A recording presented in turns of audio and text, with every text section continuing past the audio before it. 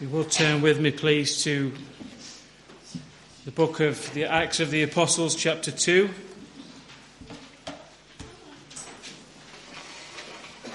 I hope that this is familiar to you. Sure would think it would be, being a Christian. Acts 2 is a huge part of the church being birthed. It's the account of the church being birthed. And I did put on the app, whoever is on the app, that I ask you to read it. Read Acts chapter 2 in preparation for this, because I'm not going to read the whole chapter. But we do need to understand the context of where it is that we're going to go as we go into a few verses. I'm only going to touch possibly half a verse today, but we're going to read from Acts 2:37 through 47 in a minute or two. It was a few weeks ago that Ryan was speaking, I believe, on children and our responsibilities in bringing them up. It was a great message and a challenging one to myself as a parent. But within that, he went to these verses and was talking about these four pillars of the church, which is the doctrine, the fellowship, the breaking of bread and prayer. And he said, in passing, maybe we need to look at these verses. And as I sat there, I felt like it was something that I must do. So that's where we're going to go today. And for as long as God decides to speak to me through the Word of God, to go through these verses and have a look at them. So when we look at Acts, what we see is that Jesus has gone back to be with the Father. He has ascended after his death and his resurrection. He has commanded his people. I believe there were 120 of them that went into the upper room. He said to them, "Go and wait for the promise that I have promised you," which was, of course, the coming of the Spirit of God upon the church. Not just to be around, not just to clothe, but to be in people.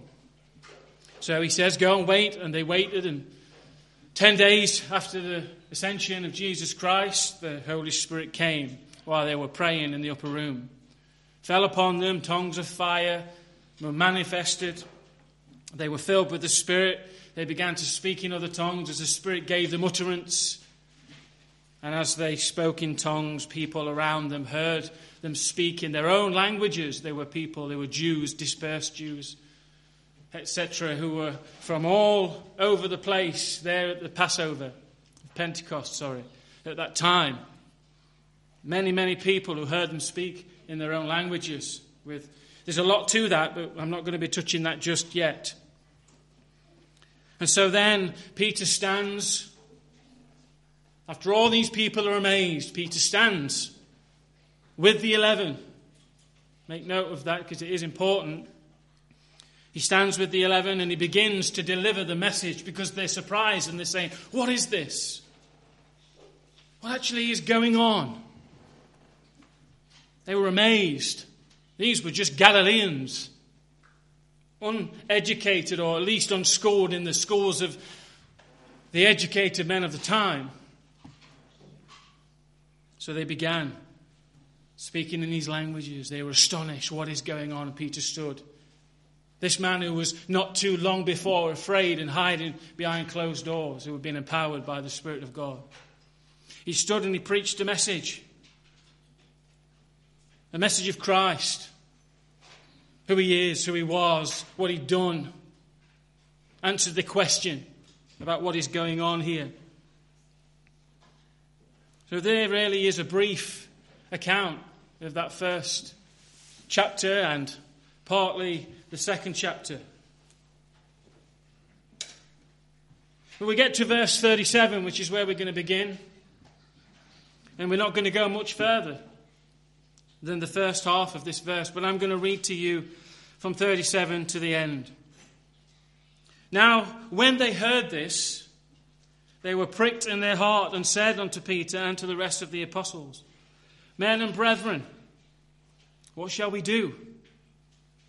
Then Peter said unto them, "Repent and be baptized, every one of you, in the name of Jesus Christ for the remission of sins, and ye shall receive the gift of the Holy Ghost. For the promise is unto you and to your children and to all that are afar off, even as many as the Lord our God shall call. Verse 40, and with many other words did he testify and exhort, saying, save yourselves from this untoward generation. Then they that gladly received his word were baptized, and the same day they were added unto them about 3,000 souls. They continued steadfastly in the apostles' doctrine and fellowship, and in breaking bread and in prayers. And fear came upon every soul, and many wonders and signs were done by the apostles. And all that believed were together, and had all things in common. Sold their possessions and goods, and parted them to all men as every man had need. And they, continuing daily with one accord in the temple, and breaking bread from house to house, did eat their meat with gladness and singleness of heart, praising God and having favour with all the people. And the Lord added to the church daily such as should be saved. There is an immense amount of doctrine in these verses. Things that I can't even plumb the depths of. But if you read them, and if you are God's children, you'll be being pricked in your mind and your conscience now about all the things that are in there. It's why it's vitally important that we go through these things. But we've got to be very careful. One of the tendencies that we have is people, I don't know if you're all readers or not, or some of you may be, some of you may not be. But if you are, and you've liked to read novels of some kind, it's really good when you start to get to the good bits. You want to get to the good bit. And it's the same with Scripture sometimes. We want to get to that bit that says, and 3,000 people were added to their number. 3,000 people were saved. But really we kind of miss out on some of these opening statements. And we overlook them as being just part of the context. So here we have these words. Now, when they heard this. Well, maybe we just look at that and think, well, yeah, Peter was preaching. I mean, yeah, they heard it. So why stop there? What is there to see? Well, let's have a look, shall we? I want to ask this question. Firstly, who was it? Who were they that heard? Again, you may be sitting in your chair thinking it's a bit of a strange question. Surely those that heard are those that were there. Well, of course. But we need to make note of a few things. In verse 14 particularly, earlier on, he says in verse 14, but Peter, standing with the 11, I alluded to that earlier, lifted up his voice and said unto them, ye men of Judea. You men of Judea. So he's particularly addressing the men of Judea, his brothers. But then look what he says. You men of Judea, and all ye that dwell in Jerusalem. All ye that dwell in Jerusalem.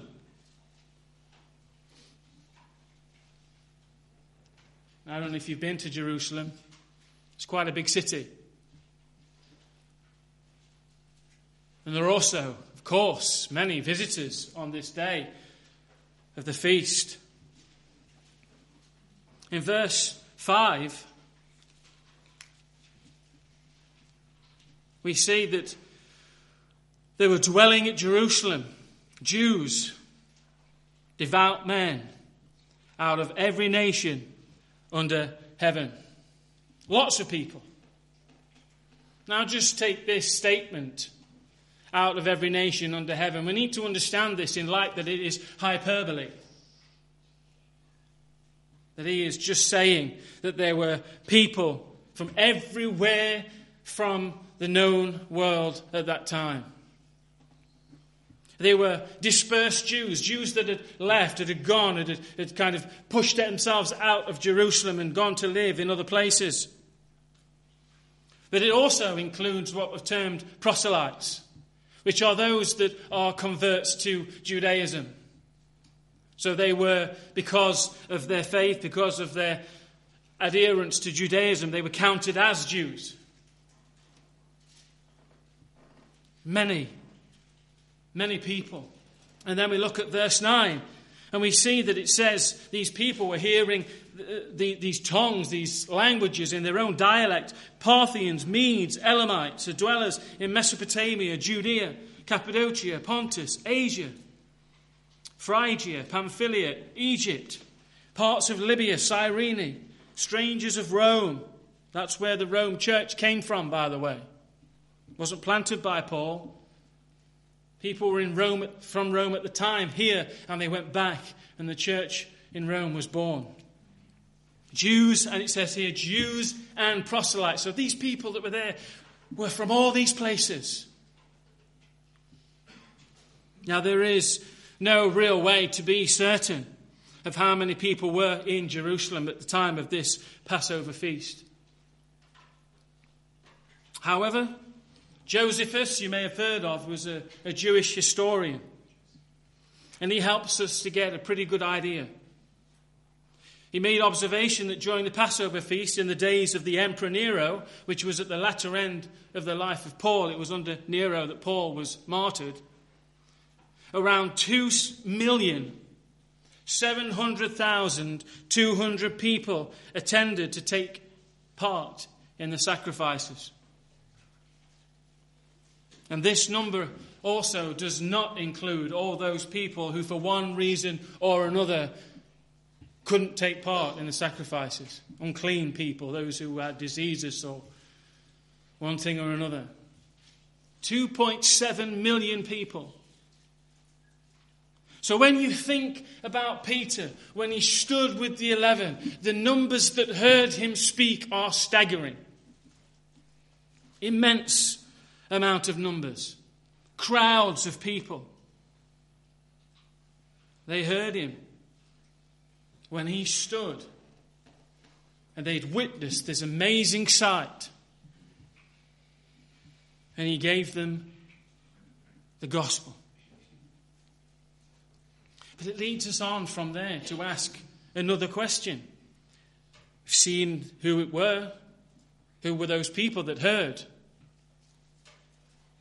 But the question then, when we look at this term of phrase in 37, now when they heard this, what is it to hear?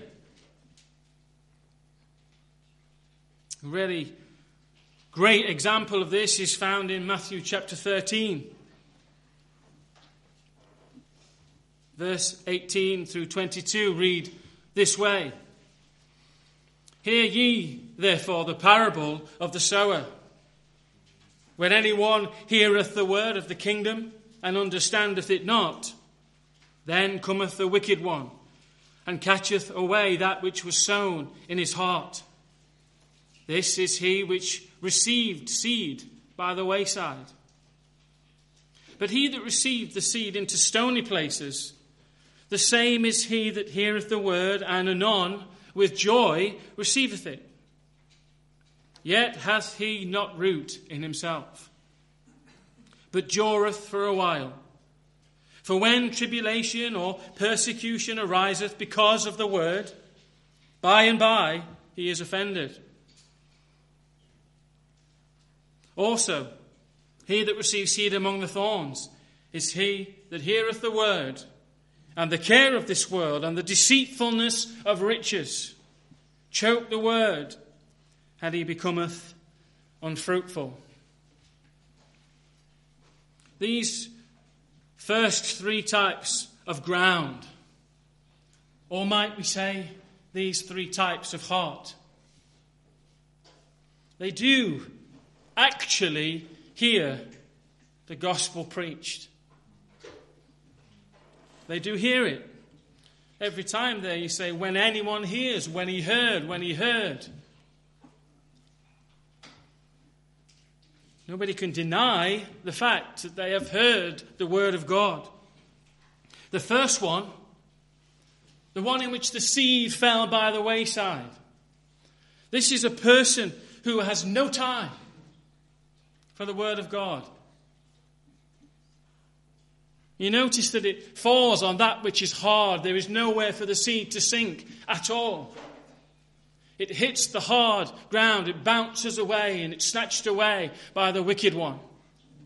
No time for the Word of God.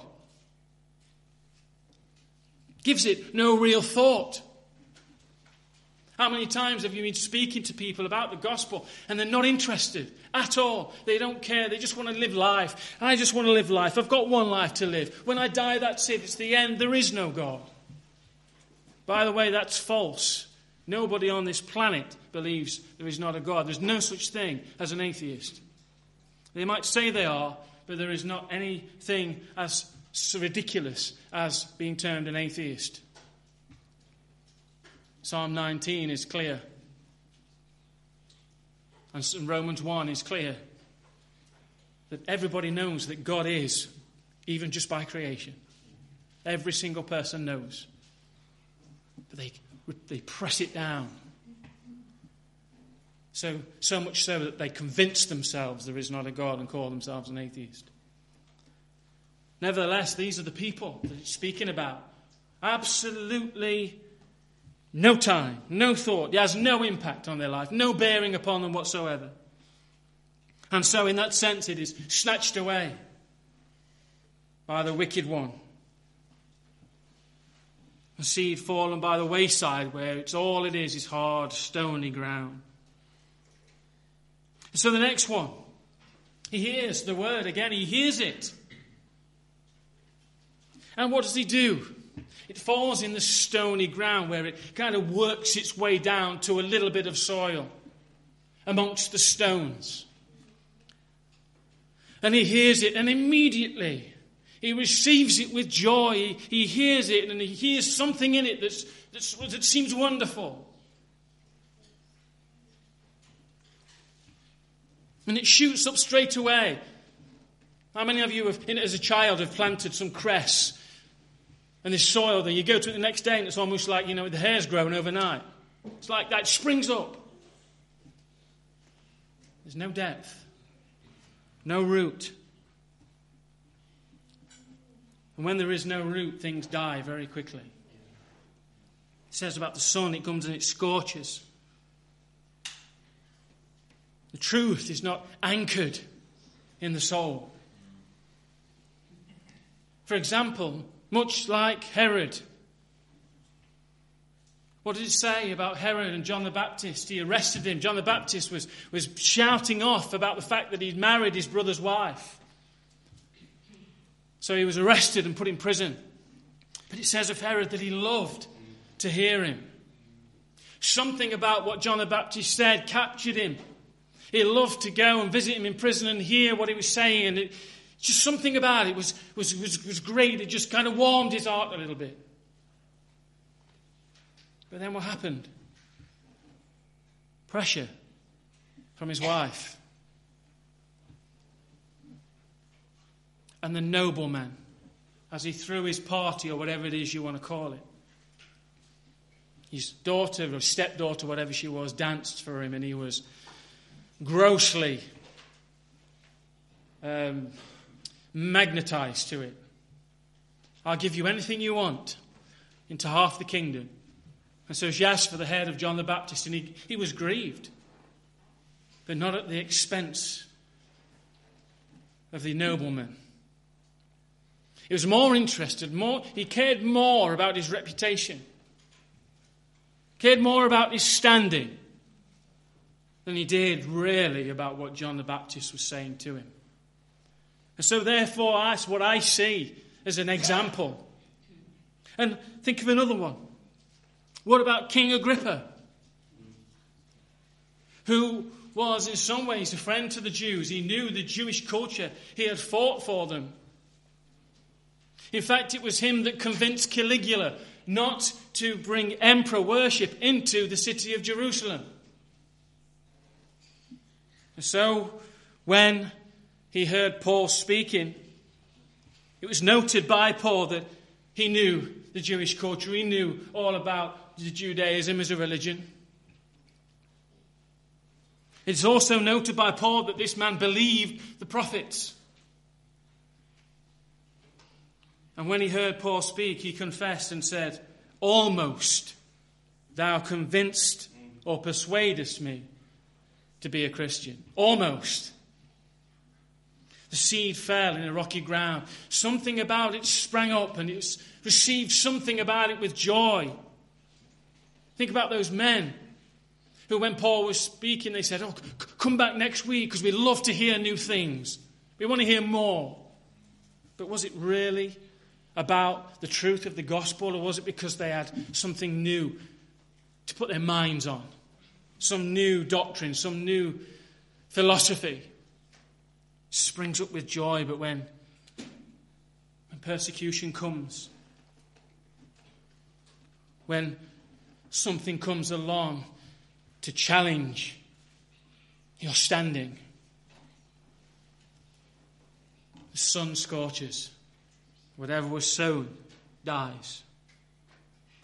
And the time will come, let me say this to you, like Herod, like Agrippa, like you and me, if we're only a people who have ground or a heart that receives with joy and no root, there will come a time, be absolutely sure, there will become a time when this rootless profession will be seen for what it is.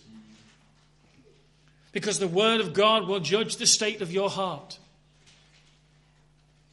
And the hardness and bitterness toward truth will reign.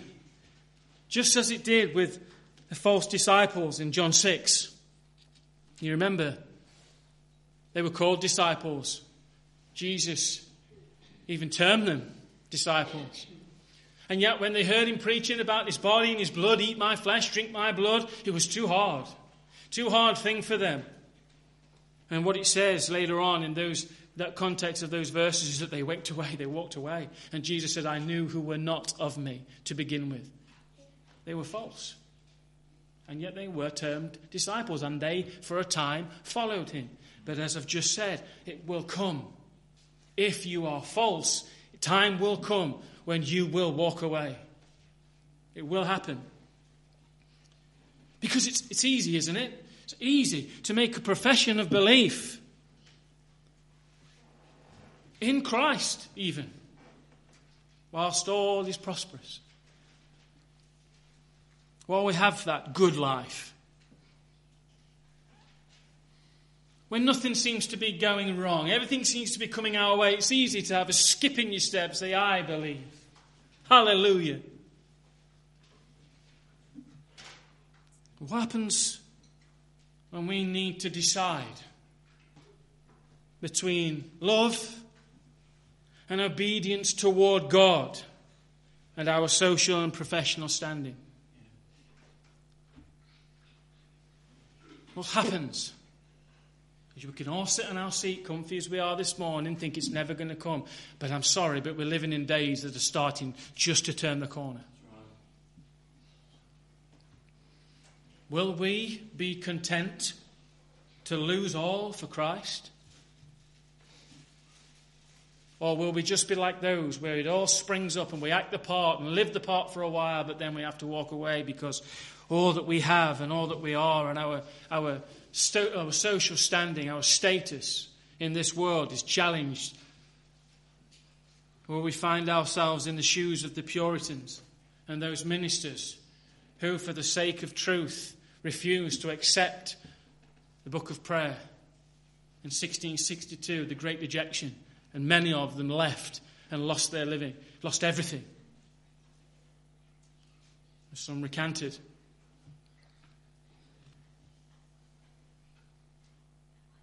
And lastly then we have those thorns that choke. The cares of the world, the riches and the worldly pursuits that just overshadow, crowd the mind and the heart. They're greater concerns than the truths of the gospel. We have an example there in Matthew 19 where we read of the rich young ruler who came and his intention seemed to be, I want to know God. What must I do to be saved? Jesus says, you know the commandments. And he basically says, yeah, I've kept them from my youth. Actually, no, you broke the first one. This is the words of Matthew 19:22. When the young man heard that saying, Jesus had said, go and give all your riches away. Go and give them to the poor and come back and follow me. When he heard that saying, he went away sorrowful, for he had great possessions.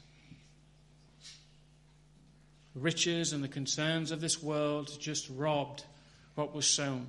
It was a greater concern to him than his inquiry into being saved. So, what we find then is the fact that they hear, and yet they do not hear. They hear, but they do not hear. Again, in Matthew 13, in the same context of the parable of the sower,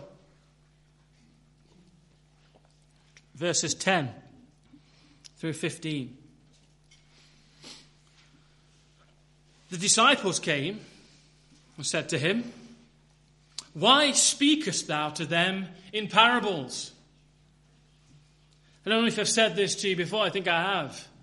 But I grew up, and I'm sure many people have grown up, if you've been in the church for any length of time, believing that the parables of Jesus were given because he thought we couldn't take the truth of his word, and that he needed to make it more simpler for us, so that we can have a picture, and we can look at this picture and say, "Oh yes, now I see. Thank you for making it so simple, Jesus." That's what I always believed.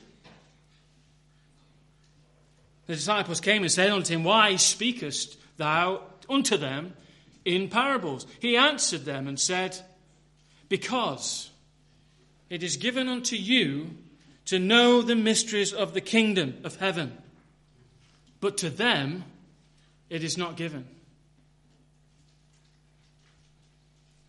Now there's doctrines here, isn't there, that I'm not going to go into. But don't look at me and say that you're saying these things. No, the Bible says them. It says here, you've been given the mysteries of the kingdom of heaven. To them, it has not been given.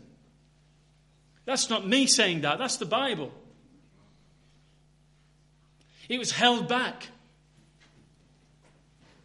For whosoever hath, to him shall be given, and he shall have more abundance. But whosoever hath not, from him shall be taken away even that he hath. Therefore speak I to them in parables, because they, seeing, see not, and hearing, they hear not, neither do they understand. And in them is fulfilled the prophecy of Isaiah, which saith, "By hearing ye shall hear, and shall not understand, and seeing you shall see, and shall not perceive. For this people's heart is waxed gross, and their ears are dull of hearing, and their eyes they have closed, lest at any time they should see with their eyes and hear with their ears, and should understand with their heart, and should be converted, and I should heal them." If you look back to this context in Isaiah, I think it's in chapter 6, where he sees the Lord high and lifted up, and in that context, the question's asked by God, "Who shall go for us?" Isaiah says, "Send me. I'll go." But he's sent with a message, and he's told that they won't listen. To preach to those who will reject. Nevertheless, they heard. And we see there in verse 11, to them it's not being given. In our context, in Acts chapter 2, verse 13, after they've heard these tongues, these messages of great praise and magnification toward God, which is what they were messages from God to man. It was adoration, it was doxology, it was magnification of the wonderful works of God in their own dialects and tongues. And some said, "What is this? We are astonished. What is this?" But then the others, mocking, said, "These men are full of sweet wine." Two different kinds of hearing. They heard. They even heard and saw the miracle of Galileans speaking in languages, earthly languages, that they could never have learned. And all they could do was mock and say they must be drunk.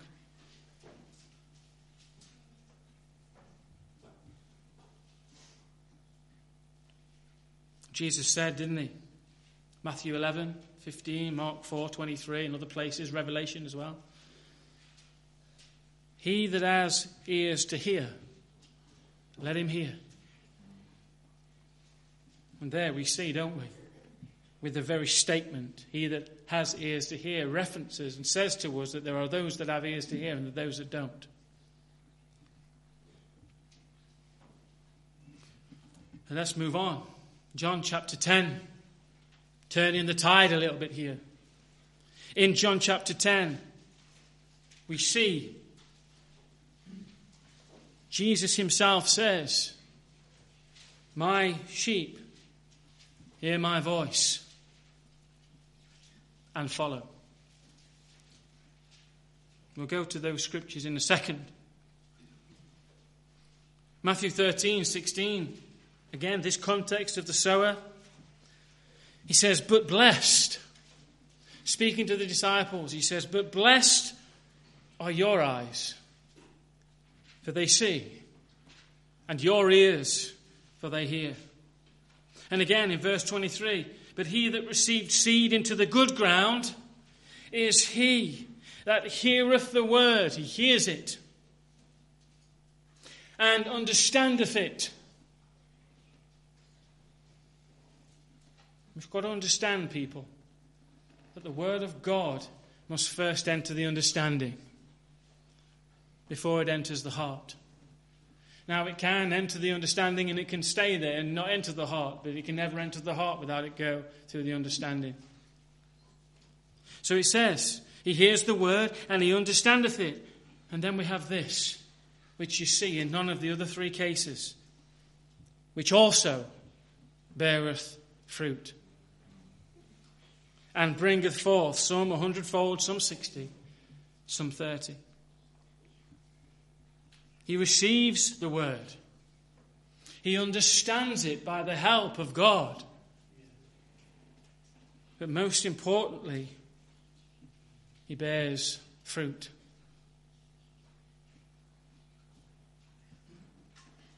Again, the disciples said, Why speakest unto them in parables? And he answered unto them, because it is given to you to understand the mysteries of the kingdom of heaven. To them, it's not been given. I want to say this to you this morning, that hearing the word is a work of the Holy Spirit. And whether you like to hear it or not, it's not me saying this. The Bible has clearly said it. And if you've got your Bible open, you'll read it for yourself. It is both given and held back by God.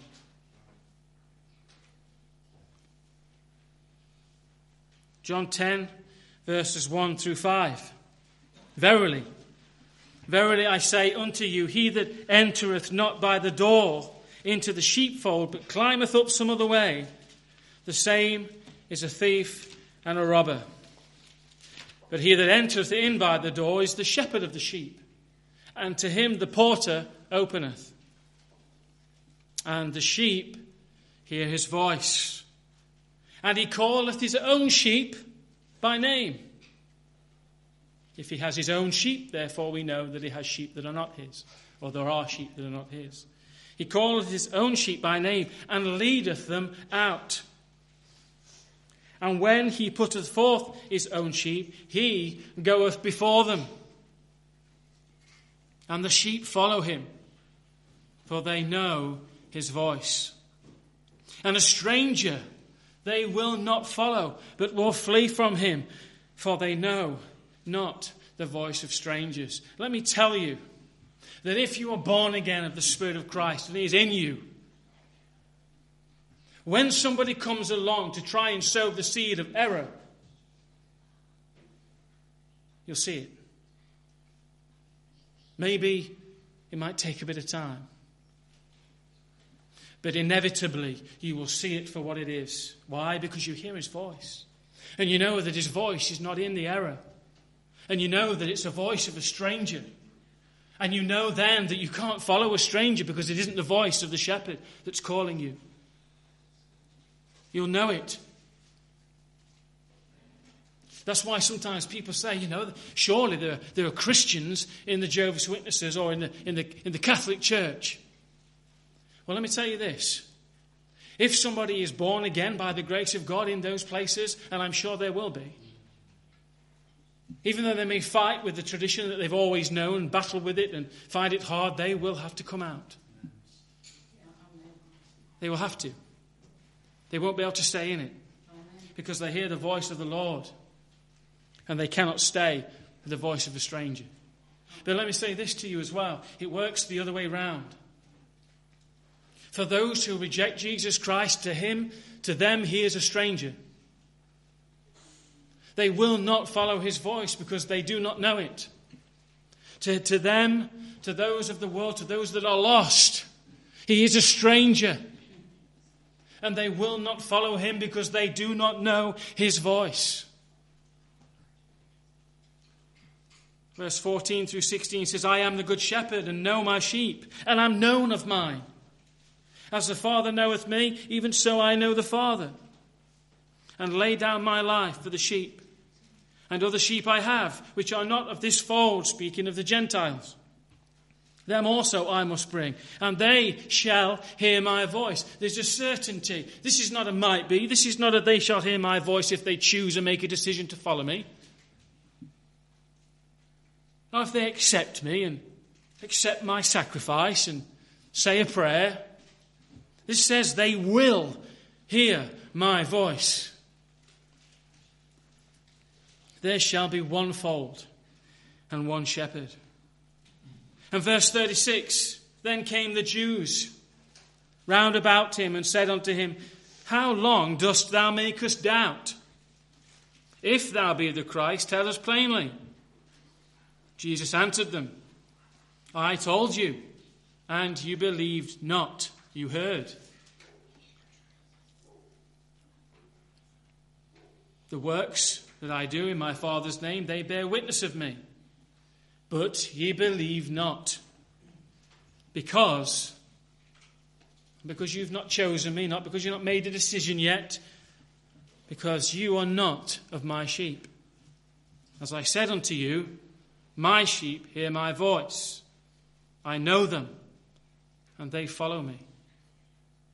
And I give unto them eternal life, and they shall what? Never perish. Neither shall any man. Again, I make the note that the word man there isn't actually in the original. It's put there to try and give a better sense of what's being said, but actually it says anything. Neither shall anything pluck them out of my hand.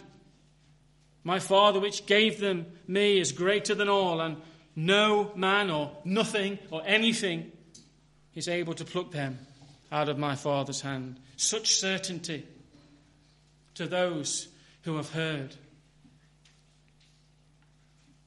But we see here, do we not, that Jesus Christ is talking to a people who should have seen.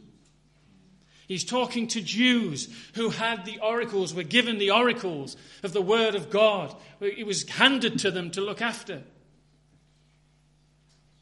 Think about when he spoke to Nicodemus in John chapter 3. Are you the teacher of Israel, and yet you do not understand? I'm saying to you here that he's talking about his sheep. You may come back to me and say, yes, but in John chapter 3 it says, whosoever believes upon me.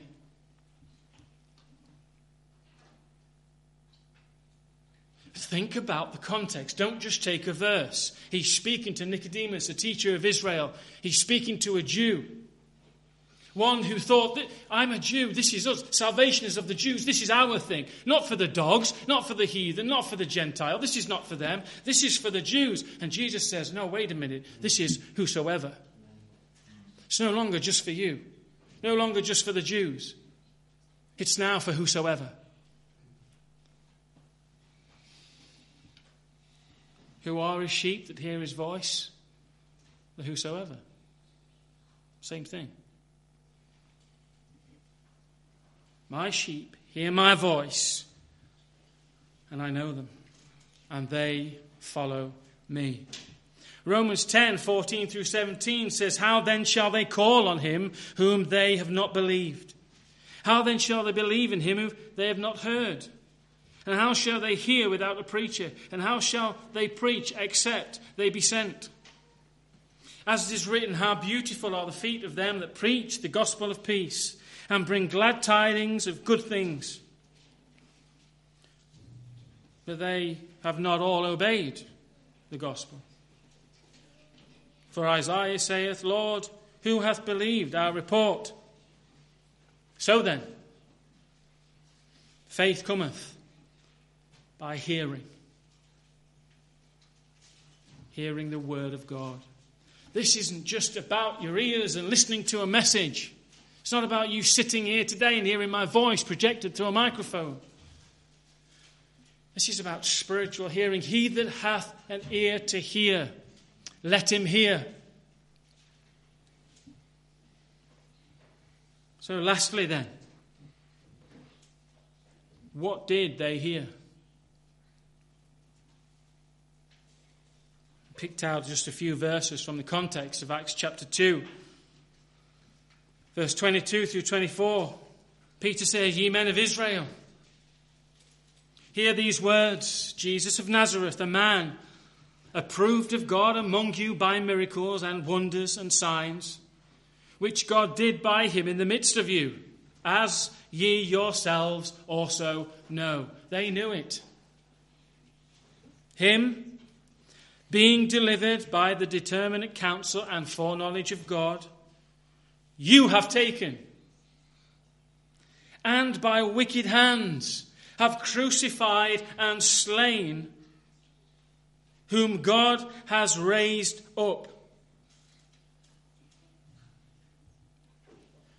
You've killed him, having loosed the pains of death, because it was not possible that he should be holden by it. Boy, if we listen to much of the preaching in this generation, how many times does the preacher point to the congregation and say, you killed him? Not with your own hands. As far as I'm aware, there's no 2,000-year-old people here. Not quite. But you killed him. I killed him. Me. With my sin. Because that's why he went to that cross, because of your wickedness. Because of your vileness. There's no one here who is righteous. Not one. Not one. Verse 31 through 33 says, he, seeing this, speaking of David, he, seeing this before, spake of the resurrection of Christ, that his soul was not left in hell. Many of the word of faith the preachers preach that he suffered in hell, which is wrong. Preached to the souls in prison, told them of his work, not that he suffered in hell for us. He, seeing this before, spake of the resurrection of Christ, that his soul was not left in hell, neither his flesh did see corruption. This Jesus hath God raised up, whereof we are all witnesses. Therefore, being by the right hand of God exalted, and having received of the Father the promise of the Holy Ghost, he hath shed forth this which ye now see and hear. Verse 36, therefore, let all the house of Israel know assuredly that God hath made the same Jesus who you crucified, twice he said it, who you crucified. God has made him both Lord and Christ. Now, when they heard this, they heard about Jesus. They heard about the fact that they knew. He said earlier, didn't he, of you yourselves know. They did know. They knew about it. They knew it. They welcomed him in Jerusalem with palm leaves and said, Hosanna. And the next breath they're shouting, crucify him. They knew. But all of a sudden, they heard. What was it that Job said? He said, I knew of you. I knew about you. But now my eyes see. And now I see that I am vile before your sight. This is about seeing something through the eyes of the Spirit that God himself has given you. The question now that we have to ask in closing is this: have you heard?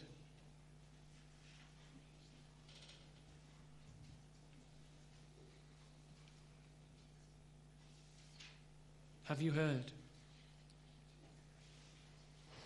John 5:38-40 says, and ye have not his word abiding in you. For whom he hath sent, him ye believe not. You search the Scriptures, for in them you think you have eternal life. And they are they which testify of me. And you will not come to me, that you might have life. Here, once again, he's speaking to the Jews. He's speaking to the Pharisees who pored over the Scriptures, thinking that in them and in their magnificence and in their knowledge of them and in their traditions that they find salvation. And yet Jesus says, they testify of me, and yet you reject me.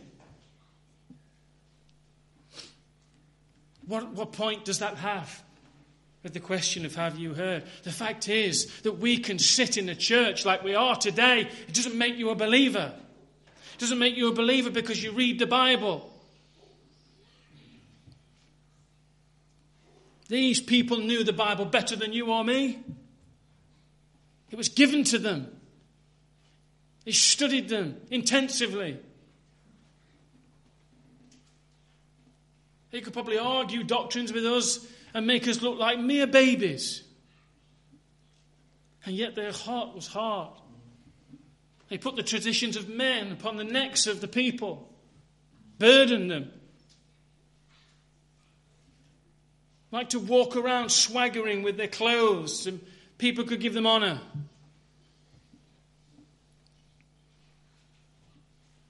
Being a religious person, being an ardent churchgoer, even by knowing the Scriptures themselves, doesn't make anybody a believer. There's quite a full building here this morning. I want to say this soberly, not in a judgmental way. I can't judge your soul. It's quite likely there's somebody in this room today that's not born again. Quite likely. And the sad thing is, it's probably likely that you think you are. I'm not the judge of that. God is the judge. The Scripture does say we'll all stand before him and make an account. So the question, have you heard the gospel of Christ? Do you understand? Do I understand the depth of my sin? Do you understand the depth of your sin?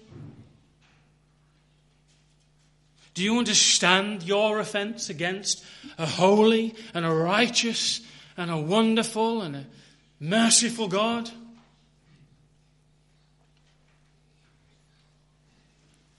There is such a thing as grace, but grace can be taken for granted. Do you know that you have broken his law?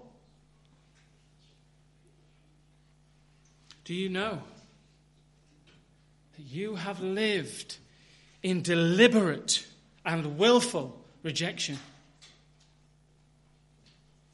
Trodden underfoot the Son of God, and counted the blood of the covenant as an unholy thing.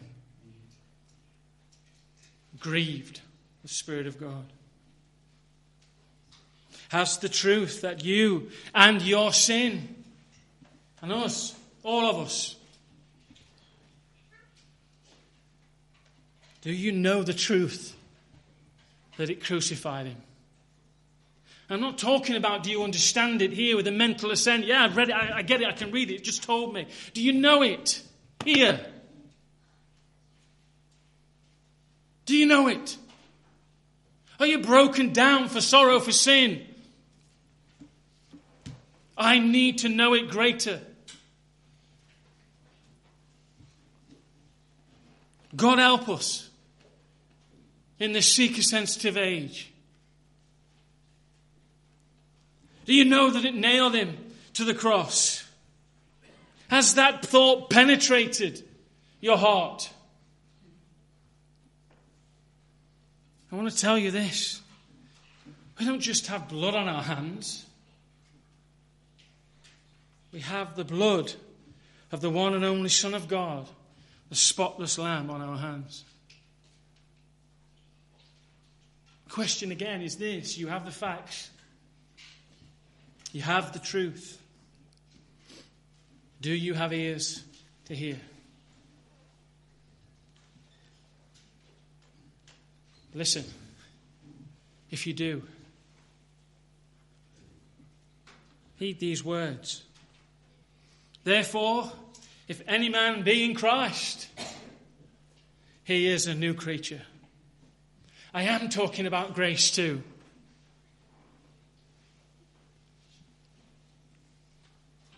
Old things are passed away. Behold, gaze upon this fact, dear friends. Look up to it. Look up to the cross. As Ryan mentioned earlier, the serpent on the pole. Look to the cross. In Isaiah chapter 45, I think it is, he says, look to me and be saved. Behold, all things are become new. And all things are of God, who hath reconciled us to himself by Jesus Christ, and hath given us the ministry of reconciliation, to wit, that God was in Christ, reconciling the world unto himself, not imputing their trespasses unto them, and hath committed unto us the word of reconciliation. Now then, we are ambassadors for Christ.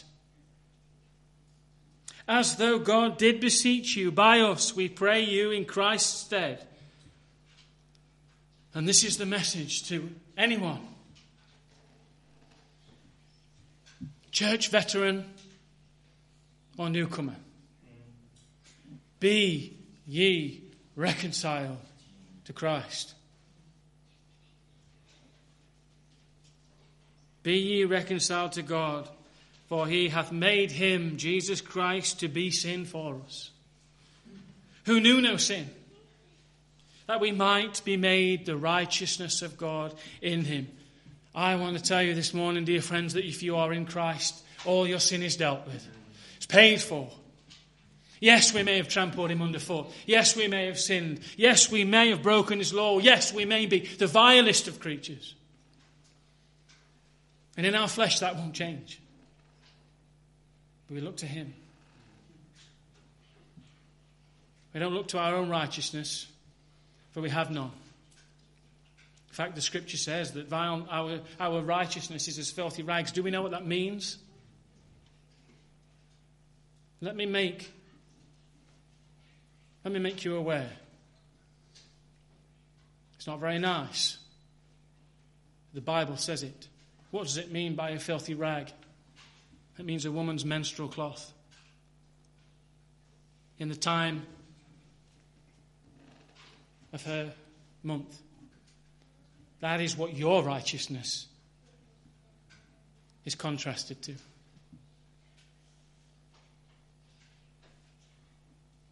We don't have any.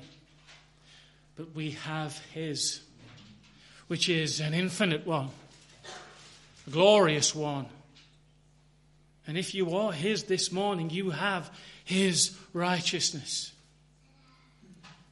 But nevertheless, I say to you, if you are not, and you will know it, be ye reconciled to God. Turn from your wickedness. Turn to him. Confess your sin and walk away from it. Turn around. Call upon the name of the Lord and you'll be saved. Put your trust in him. I want to say to you that tomorrow isn't guaranteed. And Hebrews 3:15 says this, today, not tomorrow, if you will hear his voice, harden not your hearts. May God bless you. May he save you. And if you are saved this morning, may he cause you to worship him and honour him and serve him and live for him for the entirety of the life that he's given you and me. Amen.